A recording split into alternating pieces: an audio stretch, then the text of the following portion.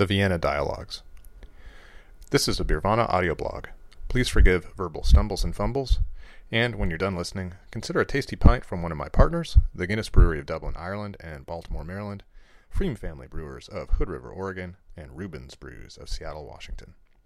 Their support makes this site possible. 2 years and 2 months ago, before the time of troubles, I met Reverend Nat West in Manchester for a cider event.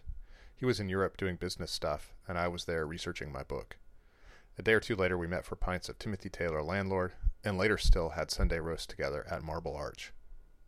But these are not the tales I want to relay. Our story is centered further south, in the suburbs of Vienna.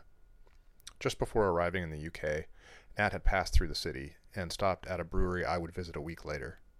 That brewery isn't on anyone's travel must-see. It's owned by Heineken, and the beer they make on their large industrial system is almost exclusively mass-market lager. I know very few people who have ever bothered to tour it. Yet beginning in 2016, the Schweckert Brewery began making a revival of the Vienna lager Anton Dreher first brewed at the site 175 years earlier. I'm not sure why Nat went to the brewery, but I was hoping to unearth some old brew logs. I don't think either of us expected we would find a world-class beer there. I don't honestly recall if we talked about Schweckert's Wiener Lager in Manchester. I hadn't tasted it yet, and my brain chose not to record any discussion we might have had. We definitely talked about it afterward. We were both incredibly smitten. Perhaps it was the surprise. No one expects such a rich, characterful beer to come off a system with a mash filter in a charmless industrial plant. But when I sat down with master brewer Andreas Urban after the tour and had a glass, I was astonished. It's a beer worthy of the brewery's august heritage. Several months later, now in the darkest heart of the time of troubles, Nat took possession of a case of Wiener Lager bottles. He quietly mentioned it to me as if it were contraband, asking if I would like a bottle. And then I make a note that there's a photo here on the site, which also appears on page 356 of the new edition of the Beer Bible. It was, if anything, better than I recalled. What a tremendous beer. At that point, Nat and I were deep into a dialogue about this old, largely debased style almost no one cares about. It will come as no surprise that when I started blogging about my Freem Wiener Lager collaboration, Nat was the first person to contact me. He wanted to taste it. I felt a touch of anxiety. Nat knows Vienna lagers, but his opinion was the one I was most keen to hear. No one appreciates the style more. Finding a pint turned out to be more challenging than we expected. We met at Loyal Legion on Monday, and it was already gone.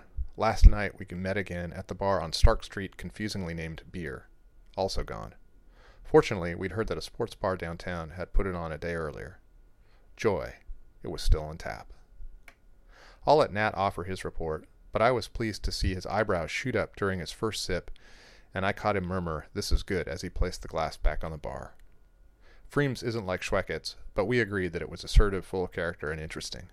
It was worthy of our expectation of the style. These are the kinds of experiences that make me love beer. Since our mutual Vienna journey began, Nat has mentioned that Schweckerter Wiener Lager is one of his favorite beers.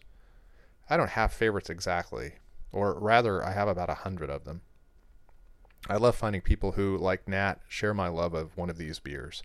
The experiences of first contact, the connection that comes from mutual appreciation, and the ongoing love affair with that beer. This is what makes such a simple beverage so special. We come into dialogue with our favorite beers, with friends, and ultimately we come into a dialogue with certain beers. The wonderful champion of cask ale, Fuller's John Keeling, once put it this way to me.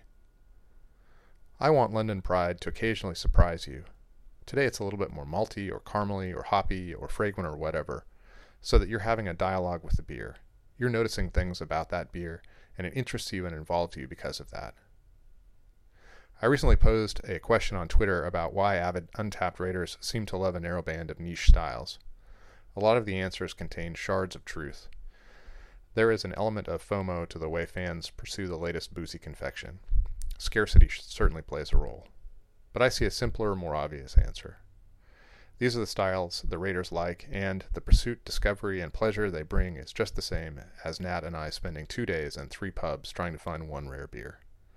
The styles don't matter. It's the unfolding experience we have enjoying them.